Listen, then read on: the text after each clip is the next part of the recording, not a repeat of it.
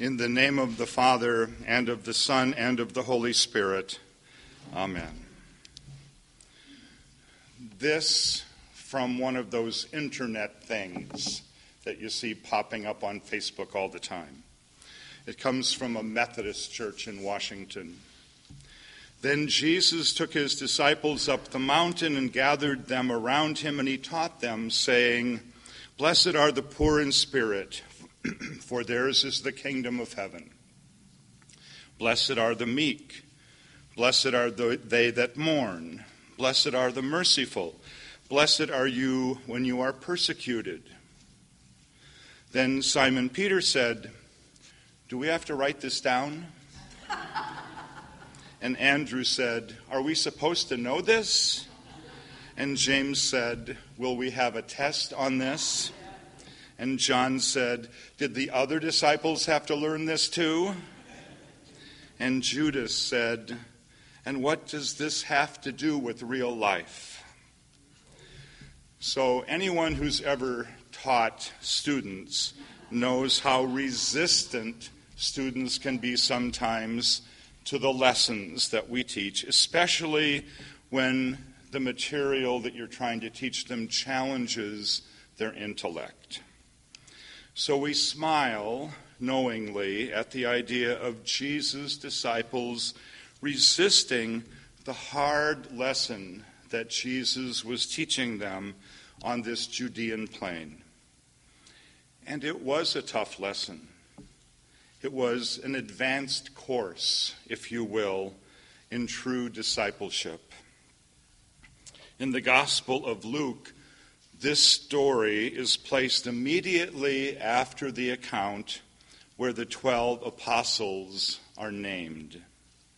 Perhaps Jesus had observed something in them, feeling a little bit full of themselves because they had this sense of being special because of this prestigious appointment. And perhaps they felt moved to think of their position as having a lot of blessings that you would expect in other ways. But rather, Jesus says, no, your blessings will be poverty and hunger and weeping and hatred and insults, exclusion and rejection. Surely this is not what they had signed up for when they heard their names mentioned to be called the apostles. But the advanced lesson made it perfectly clear that a path to a blessed life would not be paved with riches or comfort or status or prestige, but with humility and sacrifice and the willingness to lose everything in order to gain eternal life. You know, too, the same is true for us, right? And we know what is expected of us in our life of discipleship. Love your enemies. Do good to those who hate you. Bless those who curse you. Pray for those who abuse you. Give to those who beg from you. These are the marks of a discipleship that is just as true today as it was in Jesus' time. And what's more, Jesus, in this advanced lesson, offers that great paradox of Christian discipleship. The greater the burden, the greater the blessing. The greater the loss, the greater the gain. The greater the risk, the greater the reward. The paradox is played out in these familiar texts. Whoever loses his life for my sake and for the gospel will save it. Be merciful, just as your Father in heaven is merciful. The measure you give is the measure you get back. Every cell of my body resists that paradox of burden being a blessing. I still want to believe that Christian discipleship can be a little burden and then a lot of blessing. Deep down inside, though, I know that that's not true. I know that love is more demanding than that. Love, the kind of love that Jesus wants us to embrace in our life, doesn't stop until the last tear is dried, the last slave freed, the last wrong righted, the last soul saved. My first congregations were in New Jersey, and I felt blessed to be there. And like in most places, the local Lutheran pastors all got together regularly just for support and for gossip and for all the other things you can imagine Lutheran pastors talking about.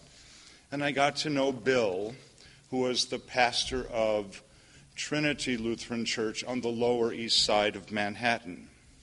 And his was a congregation made up mostly of people who were homeless, ex-cons, undocumented immigrants, transvestites, and addicts. While most of my colleagues were fretting over things like, which movies do I show the youth group this Friday night, Bill would talk about being with his members at housing court or at an immigration hearing. And then he would walk with his members in peace rallies as well as justice rights demonstrations. But Bill didn't just help the poor who were part of his congregation. He dressed simply, he ate simply, and he lived simply.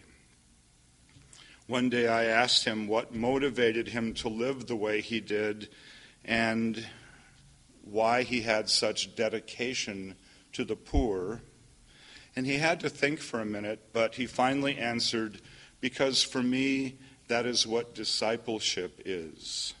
It's the only way that I can know true peace. Well, today I understand much more clearly that Bill was living the paradox that Jesus was talking about in today's gospel lesson. In his poverty, Bill had discovered the riches of the reign of God. In his hunger, he had become full. The burden of discipleship had become a way to his own peace. All outward appearances to the contrary, my friend Bill was truly blessed.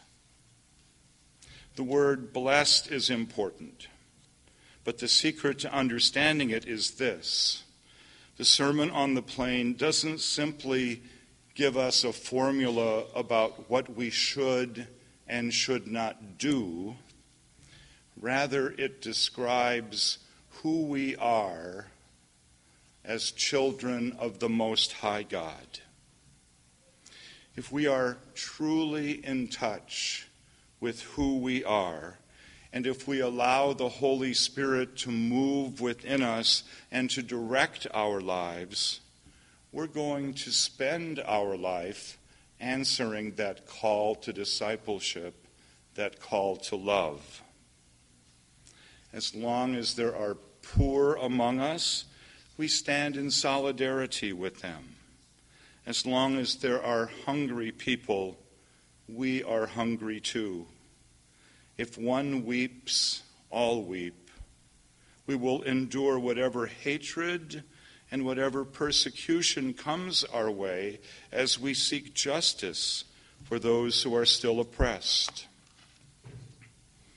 In his articles called Beautiful Stories, Charles Menifee retells a bit of the story of Anne Frank. You know her story a little bit, right? While in hiding, Anne lived for weeks in cramped quarters with little food or water and with terror as her constant companion. Yet days before her arrest, Menifee reminds us that she refused to abandon her ideals, continuing to uphold her belief in the essential goodness of humankind. And just a few weeks before her death, she actually wrote these words: "I still believe that people are really good at heart." I admire people like Anne Frank and my friend Bill, who have managed to uncover the utter simplicity of Christ's advanced course in discipleship. Our blessings, they learned, will not be found at the mall or online or in our never-ending quest for status and self-importance. Christ's advanced lesson teaches us that we will only feel full when we empty ourselves of self-interest and become the servants of the poor and those who are persecuted. Like Peter, James, and Bartholomew in my opening story, I still often think, as I pray my prayers, do I really have to learn this? Do I really have to turn this in? But people like Anne Frank and my friend Bill and many others who have been mentors to me in my life are good teachers. And every day I feel more and more ready to continue to take up the advanced course in discipleship. They tell me it can be a real blessing, and I believe them. Amen.